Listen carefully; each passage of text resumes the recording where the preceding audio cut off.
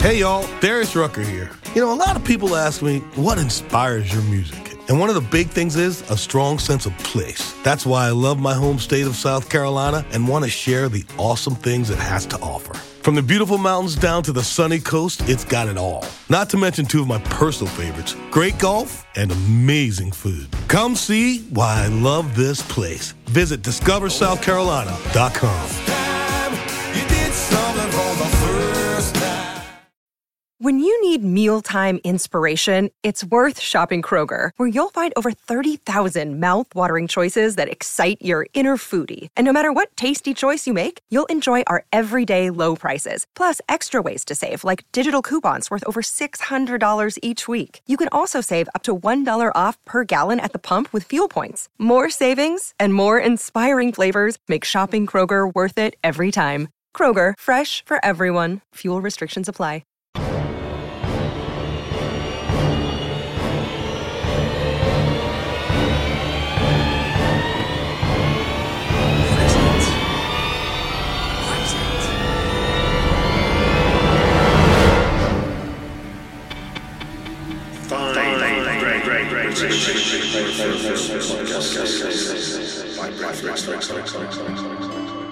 Welcome to another Britflicks.com podcast.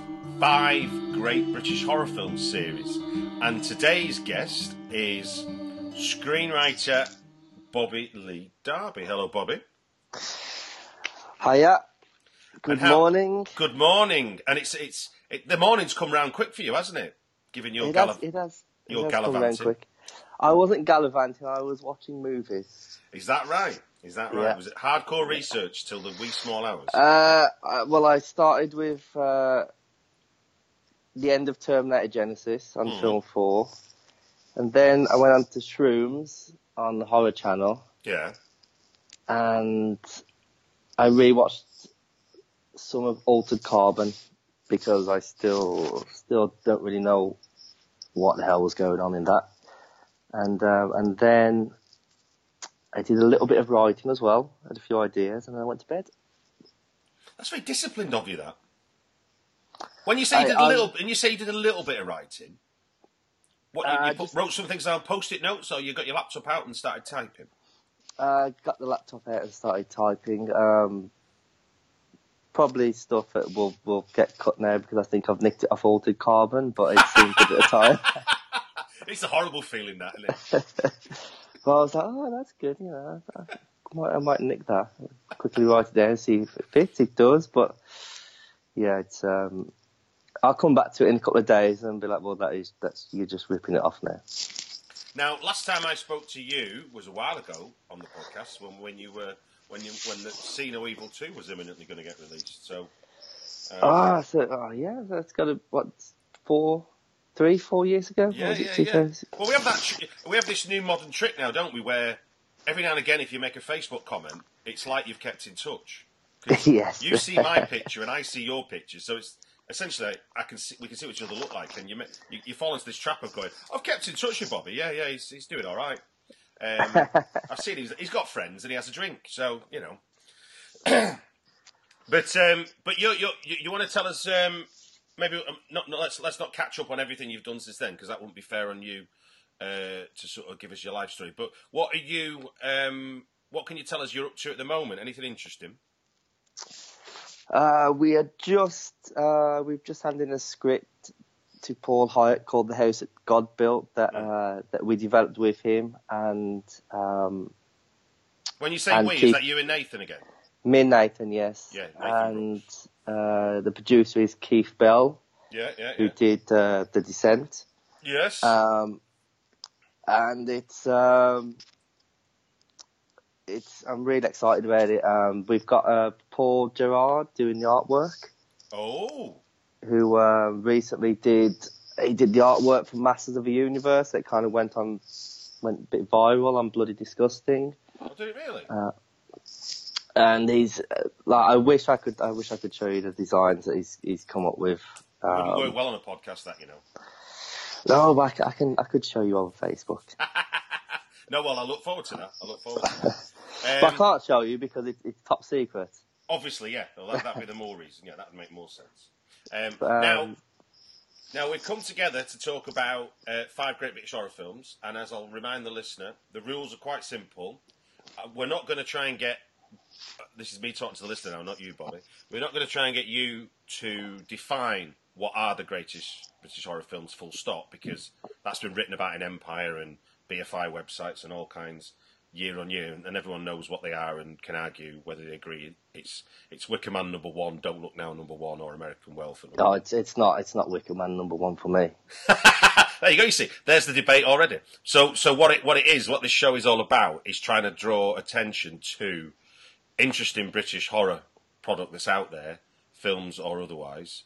In previous shows, we've gone as tiny as a 90-second infomercial and a Chris Cunningham Aphex Twin video, and in this one we're going to move into some Netflix stuff. So it's really about drawing attention to interesting British horror, so we can talk about interesting British horror because A, I like horror, and B, Britflicks is about shining a light on British talent. So I think that's all good, don't you, Bobby? I think that's great. That's perfect.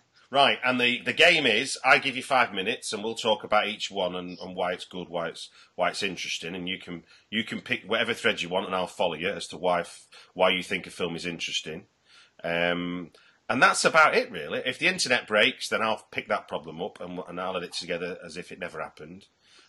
So don't you worry about it. But let's start with your first of. In fact, actually, as with my previous guest, which isn't out there yet. You came to me with 7 in your list. Now, before we get into your 5, the 2 that didn't quite make the cut but are things that you find interesting are The Seasoning House and Eden Lake, which I guess the similarity would be that they're both kind of. I think one is sort of at the white hot centre of what became known as the torture porn kind of thing.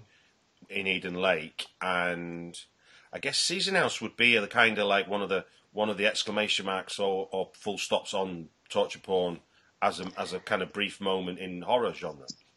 Yeah, I remember Season Case actually skipped it for a few years because I thought it was just going to be torture porn. But when I watched it, I think there's something there. I think it's a real tense story, really well shot, with some great sequences. And the same with Eden Lake. I didn't quite fancy that when it first came out, but I caught it on DVD and it terrified me. It could be there are similar stories that have happened in Britain where teenage youths have killed adults, and I found that terrifying that it's not so far removed from a British headline. No, I mean, I've interviewed Kevin Howarth, who plays the commandant in Season House, which I think is one of the best scenes in the film. When you kind of go, what world are we in this horror film? And this is a spoiler, and I think I can do that in 2018 for a 2012 film. Yeah, basically, he's got a line of girls, and he's telling them, "You'll do what you're told," and then he just kills one just to prove a point. Yeah, it's nasty. Yeah, very nasty film. But Paul Hyatt had I don't know if you caught it later on. I saw it when it premiered at Fright Fest. And hilariously, Paul, unfortunately for Paul, but hilariously from watching from the outside in, some lunatic with a carrier bag got in the queue for the Q&A afterwards and just said, so, is the film finished? Because I've got some points about the editing. And the kind of all the room went, what are you talking about? Like, it was a really weird moment. And, like, you felt a lot of sympathy because Paul's there, like, just having world premiere. And some I don't know, some weird horror film fan decided that they were going to say something that was obtuse to the other 1,500 people sat in the large screen at the Empire Cinema. It's like how you can be that out of touch is beyond me. But it always sticks in my mind because they used to do at Fright Fest. They used to have like queuing up the aisles, so you got like sensible question, and then somebody says, "I've got some ideas about the edit." You're like, you do know you're in a cinema, don't you? We've sorted that, mate. Don't you worry your little head about it. So let's begin at the beginning. As normal, I'm going to do them in date order, the films. So clock is starting. on Night of the Demon, 1957. Why would you say that M.R. James adaptation is an interesting British horror film? Right. So Jacques Tournois, who had previously made was it Cat People and I Walk with a Zombie? Yes. Adapts the book by can't remember. Anyway, moving on. So I wasn't going to talk about this one, so I'm just trying to get my memory in place. So when I first watched it, what I really liked about it was it didn't show you anything. It was all the sound. It was all sound effects. A lot of darkness in there. I remember a lot of shadows, and even the scenes that were in daylight. I remember there's a scene where he goes to is it Carswell, the bad guy? Yeah. He goes to his house because the lead is a skeptic and doesn't believe in the paranormal. He's the perfect horror hero, isn't he? Yeah, absolutely. And he meets Carswell, who they're at his mansion, and there's a scene outside where it's just the wind whipping some leaves. And I can remember seeing that as a kid and just finding it absolutely terrifying. And I think it was just my mind thinking, what he's doing here. And I think that's, the power of the movie is the atmosphere. And of course, you've got like lights coming through, and it's that beautiful thing about black and white, which we'll come to on a final movie about what black and white can do. And because this was black and white by the fact that everything was more or less. Yeah. And lights going through a forest very fast become a lot more exciting and interesting in a horror context when you can't see detail. All you can see is light and dark. Yes, yeah, and you kind of like The Descent, you kind of get drawn to the darkness, I feel, because you're waiting for something to come out of the darkness. I think one of the things that's really interesting about it is that in the normal world where we don't prove what supernatural is or is not, this story would peter out. But in a horror film, you can play the idea that the devil is real and demons can curse you, and if you play that out real, that's the horror, isn't it? Because the horror is what if this happened, rather than what's possible or what's real. Yes, yeah, of course. I mean, one of the things that stands out for me, because I saw it very young, but then as I got older, a number of movies copied a lot of the ideas from Night of the Demon. Was it Cast in the Ruins, the original? Yeah, M.R. James' short story, yeah. M.R. James, of course, yes. It's Cast in the Ruins. But stuff like The Ring copies the idea of there's a curse and you have to pass it on or pass it back. Is it pass it back to the person who cursed you? No, it's just literally you've got to be able to give it. They've got to accept the curse. I think it is. I think you accept it because obviously in Night of the Demon, it is literally if you accept the piece of paper, even if it's as is, in a book or in a wallet or whatever it is. Once you've took it, you've exchanged the curse, haven't you? Yes. Which I think the closest sort of homage to it or taking of it is probably Drag Me to Hell. Drag Me to Hell, yes, yeah. But I thought The Ring was quite close to it as well, with the idea of that once you watch a videotape, you have 7 days to end the curse, and to end the curse, you had to make someone else watch a videotape. Whereas in Night of the Demon, he gives the piece of paper back to it's Carswell. They slip it into his pocket at the end. And yeah. So it's just basically sleight of hand in the end. And then we have the kind of infamous Godzilla monster shows up on the road track, which wasn't shot by Tournois, was it? At the end. No, wasn't that something that Hallie Chester, the American producer that was involved with the film, yes, I think yes, insisted had to happen.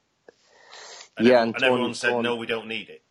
Yes, Tournois was like, it's scary and not seeing the demon, and yeah, I think they shot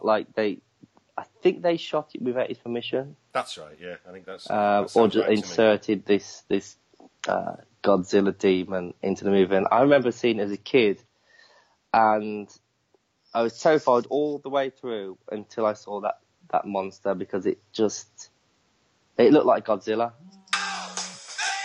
There you go, Bobby. Time up on Night of the Demon. Okay. So now, swiftly moving on, we're going to jump to 1965 and Repulsion, which, as far as I understand, was Roman Polanski's first English language movie. First English language movie. Yes, 1965, absolute classic. And what? And I must admit, it's a blank in my viewing. So tell us maybe a bit about what Repulsion is about and what makes it a good horror. Repulsion is set in 1960s. Follows a young woman, Catherine Deneuve. Yeah, Catherine Deneuve. And she's living with her sister in London. Her sister's having an affair with a married guy, and Catherine's kind of like, she hears them having sex, and she covers her face with a pillow, and eventually the sister and the guy she's having an affair with, the guy who's having an affair with her, they leave for holiday, and then we kind of stay with Catherine Deneuve's character, and we realise that she's repulsed by men and she has a fear of men, and she slowly goes crazy in this apartment, and it builds to her actually. She ends up killing 2 men in the movie, but there's a twist at the end that kind of changes the whole perspective of the movie. Okay. And kind of makes you feel a little sorry for the lead, because she's clearly schizophrenic. She's clearly been abused as a child. Well, that's my take from it. That she was abused as a child. It doesn't. I mean, I've seen The Tenant, which obviously sounds like it. Obviously, same director and stuff, but has the same kind of claustrophobia and, I guess, existential crisis, because it's just somebody else's problem. It's not a real object, is it, that's in your way, or a real force of evil? Yeah. It's your mind, isn't it, making you scared, making you do things. Yes. So how does Roman convey that? Because obviously, from a writing point of view, what's in the mind, you can't see it. So what does he do in the film? A lot of she's hallucinating. So she's in her apartment. She hallucinates that the walls are cracking. There's a scene, I'm sure you might have seen the still of it, or a clip of it, where the hands come through the wall and they're groping at her. Oh yeah. I've never known that's where it was from. Yeah, that's Repulsion. And gradually these hallucinations get worse. She has an hallucination that someone breaks into her house, into the apartment, and kind of tries to rape her. And it all just tips her over the edge. And then there's a guy, he's got a thing for her, he really fancies her, and she ends up killing him because she can't deal with, he just can't take enough for an answer. He keeps asking her out. I was going to say, for the viewer, is what's real and what's unreal never become quite clear as it builds up? I mean, obviously at the start you're obviously quite clear, and then does it move into a place where you're never quite sure in the end? Yes, well, I mean, I didn't see it till a few years ago. So when I was watching it, I was like, okay, is this all in her head? Right. As I didn't know if she had really killed someone or whether she was fantasizing about killing someone. And it really, I found it really disturbing when I was watching it, because at first, with the rapes, when she almost gets raped in an hallucination. Yeah. Because she's such a fragile character and she's so sexually repressed. I didn't know at first if she was actually fantasizing about being raped, because everything in the movie is about sexual repression, and whether she's trying to break out of this. But I think it's clear at the end of the movie with what happens that she was abused as a child, and that's what's called a psychotic break in the movie. Now, interestingly, looking at the credits, one of the exec producers, who obviously was one of the reasons why this film got made, I've interviewed Tony Klinger, who's the son of Michael Klinger, who obviously went on to produce great films like Get Carter. So there's I think a market trader from Shepherd's Bush was was one of the people responsible for bringing Roman Polanski to do his first English language film, and even went on and did Cul-de-sac as well, didn't he? Oh yeah. I've not seen it though. Is it good? I've not seen that one, no. But there's our 5 minutes on Repulsion. It sounds. I really feel like it's a hole I need to fill, really, in terms of my watching. But in light of current scandals and whatever, the rush to watch a Roman Polanski film isn't what it used to be. I know what you mean, but he has made some great films. But no, I mean, there's an ongoing argument, isn't there? That's it's like, is making good art also a contract to say you'll be a good person? Because it's like it isn't condoning what he did, and it isn't. No, of course not. But I mean, can you watch a film in isolation? I don't know. No, I don't know if I would rush to watch a Roman Polanski film at the cinema now. Well, certainly not a new one. I don't think I need to do that. But anyway, let's not get ourselves bogged down in the sexual politics of Hollywood. Let's swiftly move on to 1968 for The Devil Rides Out, and it's a film I've not seen in ages. So tell us a bit about why you think this one deserves attention as a great British horror film. It's got a great team behind it. Terence Fisher, who did the excellent Dracula, Prince of Darkness, which also starred Christopher Lee, who stars in The Devil Rides Out. It's based on a book by Dennis Wheatley. It is indeed. And the script is by the brilliant Richard Matheson. I Am Legend, The Legend of Hell House. One of Stephen King's favourites, that, I think, Legend of Hell House. Duel, one of Spielberg's most intense movies for me. Jaws 3D, but less said the better. I remember reading the book more than the film, to be honest with you, and just there's just hilarious bits of like early 20th century Britain where one of the characters says, you could tell he was going mad because he took a flat by Covent Garden when there was plenty going in Mayfair. And you're like, fucking hell. But I think that's not really captured in the film. So what makes it a good horror film for you? For me, I remember watching it as a kid, and I just found it, aside from being incredibly scary, it was really colourful for a horror movie. I remember, there's satanic rituals, black masses, and people are dressed in purple cloaks. I remember a lot of greens in the movie, and it moves at a real fast pace. I remember the first 20-30 minutes, you see the devil when they kind of go to the woods to rescue Tanith, who's been promised to the devil as a bride. And they get there, and the devil appears on a rock in the form of a man with a goat's head, which at the time I was like, geez, if they're showing the devil in the first 20 minutes, what else is going to come? And from that point, it just doesn't disappoint. You've got giant tarantulas, which I'm sure probably don't eat the best nowadays, but I remember the angel of death. They send the angel of death to get the girl. I just remember the scene where the angel of death comes flying into the room in the mansion where they're hiding out on this winged horse, and kind of takes his helmet off and has got this skull face, and it just terrified me as a kid. I mean, the thing is, it's like, for me, I would call myself an atheist. Yeah. Because religion is often about this idea of this invisible friend or this invisible power, which is going to do good in the world. But I'm scared of the existence of the devil, because obviously a devil or a demon is not here for good things. And once he starts fucking with us, then even though God is purportedly as powerful, I can still be more scared by the dark side than I am by the potential of being a good side, if that makes sense.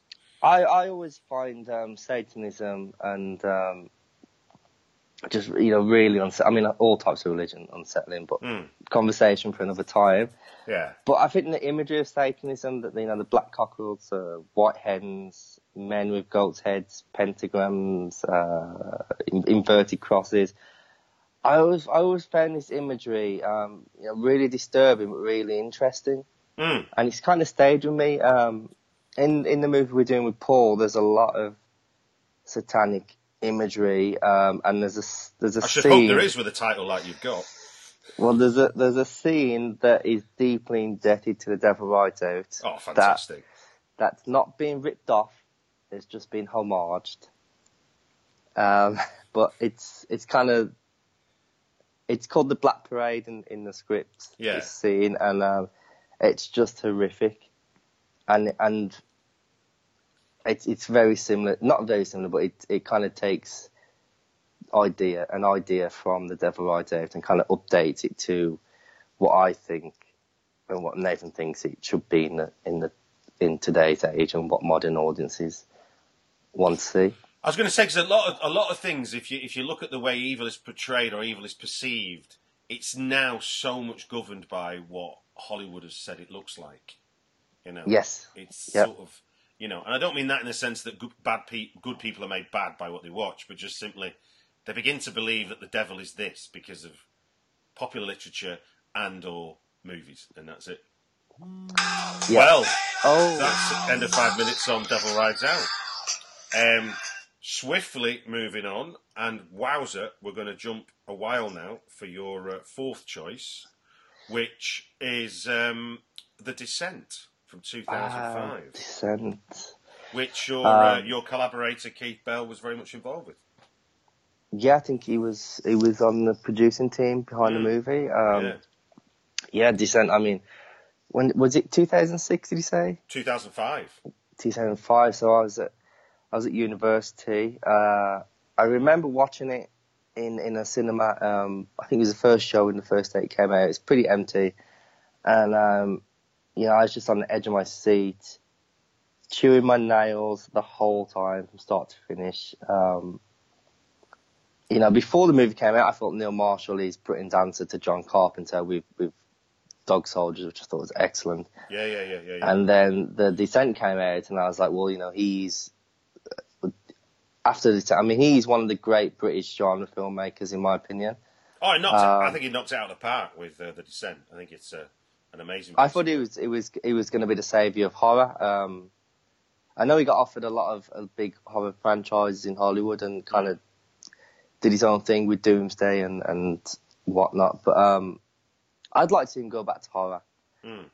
But, The Descent, one of the things I really liked when I first saw it was it was all women going into a cave and encountering subterranean creatures that are trying to kill them. It's a lesson, I think, in ensemble casts, is that it didn't take you long to believe that they were friends, but it also didn't take you long to understand there was friction, so that when they get into trouble, it felt real. So ultimately, the film is based on good character writing, isn't it? And then really amazingly observed horror. Yeah, and I think even with the character writing, there's no great moments of exposition. You kind of just slip into their world, into their circle of friends, and get it. And then, of course, when the horror comes, it is. I mean, for me, it's one of the scariest movies. It is the scariest movie of the last 30 years for me. Can you imagine if the film had like in the cabin moments, if one of the women were going, "Oh, we can't get a pothole in there because that's where the legend of the whatever is." It'd have been nonsense, wouldn't it? The fact that it'd just be, I hate those things where it just signposts the end of the movie. I've got a gun. I love because essentially we're led to believe that the danger they're in is the potholing. Yes. How do we get out? So how do we get out becomes fucking hell. What the shit is that? Absolutely. I mean, I can remember watching it, and it's just a sustained level of tension, of suspense, of just building dread all the way through. And I became fixated on the darkness again in the movie, just waiting for creatures to attack. And I think that's an important lesson, isn't it, for horror people who are trying to write horror is that it's in those moments where maybe what you can't see is where the best horror is. So people can get a bit too obsessed about creating a creature, can't they, and building some prosthetic thing that does this, and this, which is an important part of any kind of film, and obviously that's a payoff in the movie. But a lot of what makes Descent great is just simply feeling like you're watching and waiting for something you can't see.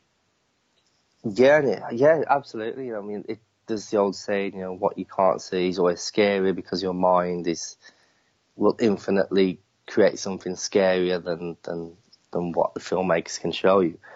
But yeah, I mean, I think with The Descent as well, there's like an emotional core to the movie, where we see these characters and friendships tested and dark secrets revealed, and I think that makes it more terrifying, more heartbreaking when they're being picked off by these creatures, because we actually care about these characters.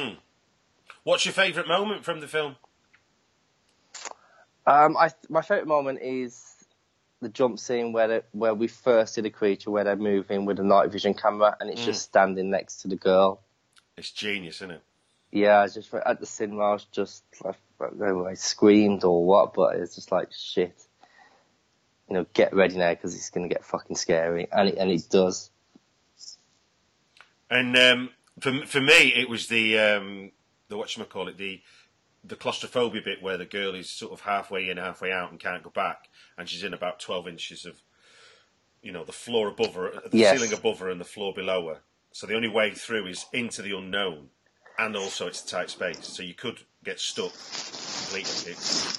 I heard when they are we done? Go on, finish your thought. I was just going to say how they kind of just used one set at a studio and just kept redressing it, and it's just genius. And it is, the claustrophobia, the confinedness of the whole piece is what really stands out to me, and that's why I think it is the best British horror movie, best horror movie of the last 30 years. No, I mean at a charity auction, a friend of my parents paid £50 for a signed DVD of Descent. It was a good few years ago. So yes, no, I'm a big fan. It's in my top 5, that's for certain. So these 5 minutes ago have passed, aren't they? They are. That's why I mean. It's because otherwise we could be we ramble on. You see, so it's like it's a good way of focusing, I think. But I'll explain to you after why I do this, and then finally we're going to make a real leap into the modern day with an episode of Black Mirror. Do you want to tell us what it's called? Metalhead. Now it's not one I've not seen it yet, so tell us about it. Oh, I thought you'd seen it. Okay, so it's set in this post-apocalyptic world, Scotland, where these 3 characters. Is Scotland post-apocalyptic? Sorry, go on. That was a cheap gag. Go on, carry on.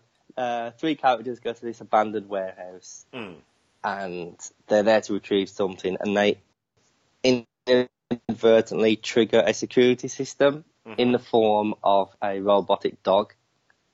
Well, what can be described as a robotic dog, and this thing literally just hunts down its prey and will not stop until they're dead or it's being destroyed. But to destroy it is like killing a Terminator. I mean, it's basically Terminator. On 4 legs. Unstoppable, on 4 legs, an unstoppable killing machine chasing a woman across the Scottish moors. Now, I read it was influenced by the Boston Mechanics sort of clips of their dogs, their robot dogs that they. I've seen that. So it's written by Charlie Brooker, obviously one of the Black Mirror's creator, and it's directed by David Aldrin Slade. So 2 British guys doing it there. Now what was interesting me reading about it, sorry having not seen it, is that, and I mentioned it earlier when we were talking about Night of the Demon, is they chose to do this in black and white. Yeah, it's I think it really works for it. It's kind of this stripped down, stark, minimal quality for this kind of like post-apocalyptic world. And the way David Slade shoots it just makes it feels like it feels like you're watching like a big budget Hollywood movie, even though everything else is stripped down with the black and white photography. So what do you think was the what was the reasoning there? Because obviously we're talking about a show that goes out on, you know, the most modern form of distribution, a streaming channel, and there you are giving them here's a brand new film, black and white. Thank you very much. I think it is because of just to add to the post-apocalypticness of the world. But once you're like a couple of minutes in, I forgot it was black and white. Yeah. Because the world's so dead where what these characters inhabit, it kind of just feels. It didn't feel for me like I was watching black and white. And how was Maxine Peake? I mean, she's from my neck of the woods, the Northwest. What's her performance like in it? Oh, she's great. I mean, she doesn't have a lot of dialogue, but there's just something about her, even though you don't know anything about any of the characters, but you just really root for them. And I don't know whether it's because what's chasing them is just pure evil, but she just does a great job of just holding it all together. Because, you know, I mean, if it wasn't for her performance, maybe, I wouldn't care as much. Like, you know, okay, get it. Because, the story's so simple. It's just a woman escaping a robot for 40 minutes. But it is just tense as hell.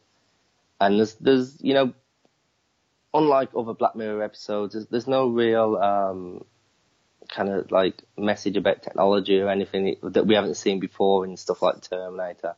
You know, man's own creations will eventually destroy them. Yeah. And I was kind of expecting some sort of satirical twist on it after seeing the previous ones, but this one is just stripped down horror movie with characters trying to escape an unstoppable killing machine. So does that have echoes of Demon Seed then? I've not seen Demon Seed. Okay. So I wouldn't know. It sounds like it has that idea. I mean, obviously it's the containment and stuff. Any standout moment for you then? If it is that kind of stripped down, we've triggered something, we've got to get out, it's indestructible. What's the standout moment for you? I think the moment where she traps it in a car and the car goes over the cliff with the robot inside. And then it happens very early on, and I was like, okay, that's that one done. But then it just kind of climbs out the rubble, at the wreckage of a car, and just goes back after her. What a great way of showing something's indestructible, eh? Yeah, sending it over a cliff in a car, and it just, I think it kind of just. Oh, look at that! Time's up, mate. That's your 5 great British horror films. Now, I'll just run through the list. So we got Night of the Demon, 1957. We got Repulsion, 1965. Devil Rides Out, 1968. The Descent, 2005, and then Metalhead, 2017. Now, looking at that list, I can't think of anything, obviously, that for me links them together. But what from you've chosen the list, and obviously you know why you're a fan of all kinds of horror. What do you think is the common ground between those 5 for you? I think a lot of them are contained and take place over a few days or a day or a few hours. Descent is kind of a few hours in the cave. Devil Rides Out is kind of one night. Metalhead is literally, it feels real time, 40 minutes or so. And I'll say Repulsion, it's kind of a few days. I think it might be a weekend. Well, Night of the Demon's definitely a ticking clock, isn't it? Because you're going to get the devil come again. Yeah. If you don't get rid of it. So I think if I'd say what knitted them together, it would be the idea that they all happen in a short space of time. And I always like stories that start and end really quickly. Because I just feel there's always an urgency there. Like, you know, the Terminator is just probably 2 or 3 days. Night of the Living Dead is just one night. Yeah, because it's that idea that there's no room in the story for what you would call normal, boring stuff, like people going taking a shit or cooking the dinner. There's no time for that because the horror's taken over your life. Yeah, absolutely. And the stuff me and Nathan write is always set in a day or over a few hours. And when we've tried to do movies that kind of over a longer period, that play out over a longer period of time, I think we always kind of struggle with the pace, and there's always kind of a lot of fat on the scenes, or there's scenes that just don't really need to be there. But when you're so contained with a ticking clock, it's kind of like every scene needs to be have an urgency about them. Yeah, I mean, somebody much cleverer than me, Tolstoy, said that storytelling is in the transition. And obviously, if your transitions are moving across shorter spaces of time, then every time you're getting new information, you should, in theory, be gasping for breath if it's done well. Yeah, totally agree. And that's what obviously feeds a good horror film, isn't it? Absolutely. All right, buddy. Well, look, thank you very much for giving us your time on the Britflicks 5 Great British Horror Films. It's been a pleasure. It's been, thank you for asking me. I really enjoyed it.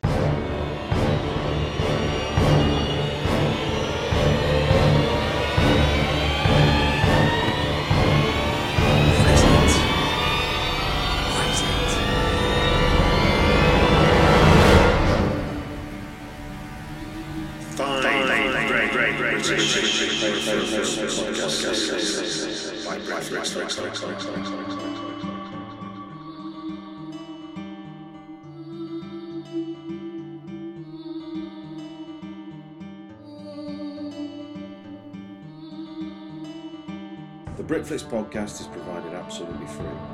If you want to help me get the podcast out to more people, please take a moment to leave a review on iTunes.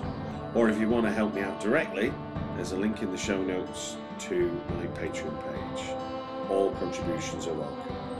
And the music is by Chris Reed of thecomposers.tv.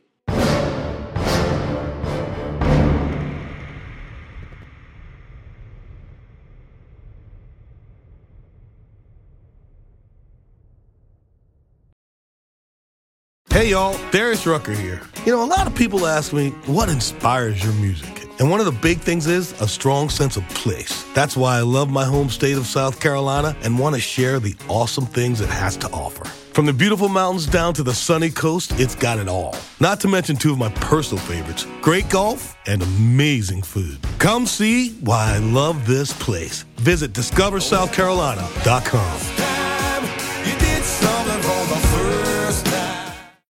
When you need mealtime inspiration, it's worth shopping Kroger, where you'll find over 30,000 mouth-watering choices that excite your inner foodie. And no matter what tasty choice you make, you'll enjoy our everyday low prices, plus extra ways to save, like digital coupons worth over $600 each week. You can also save up to $1 off per gallon at the pump with fuel points. More savings and more inspiring flavors make shopping Kroger worth it every time. Kroger, fresh for everyone. Fuel restrictions apply.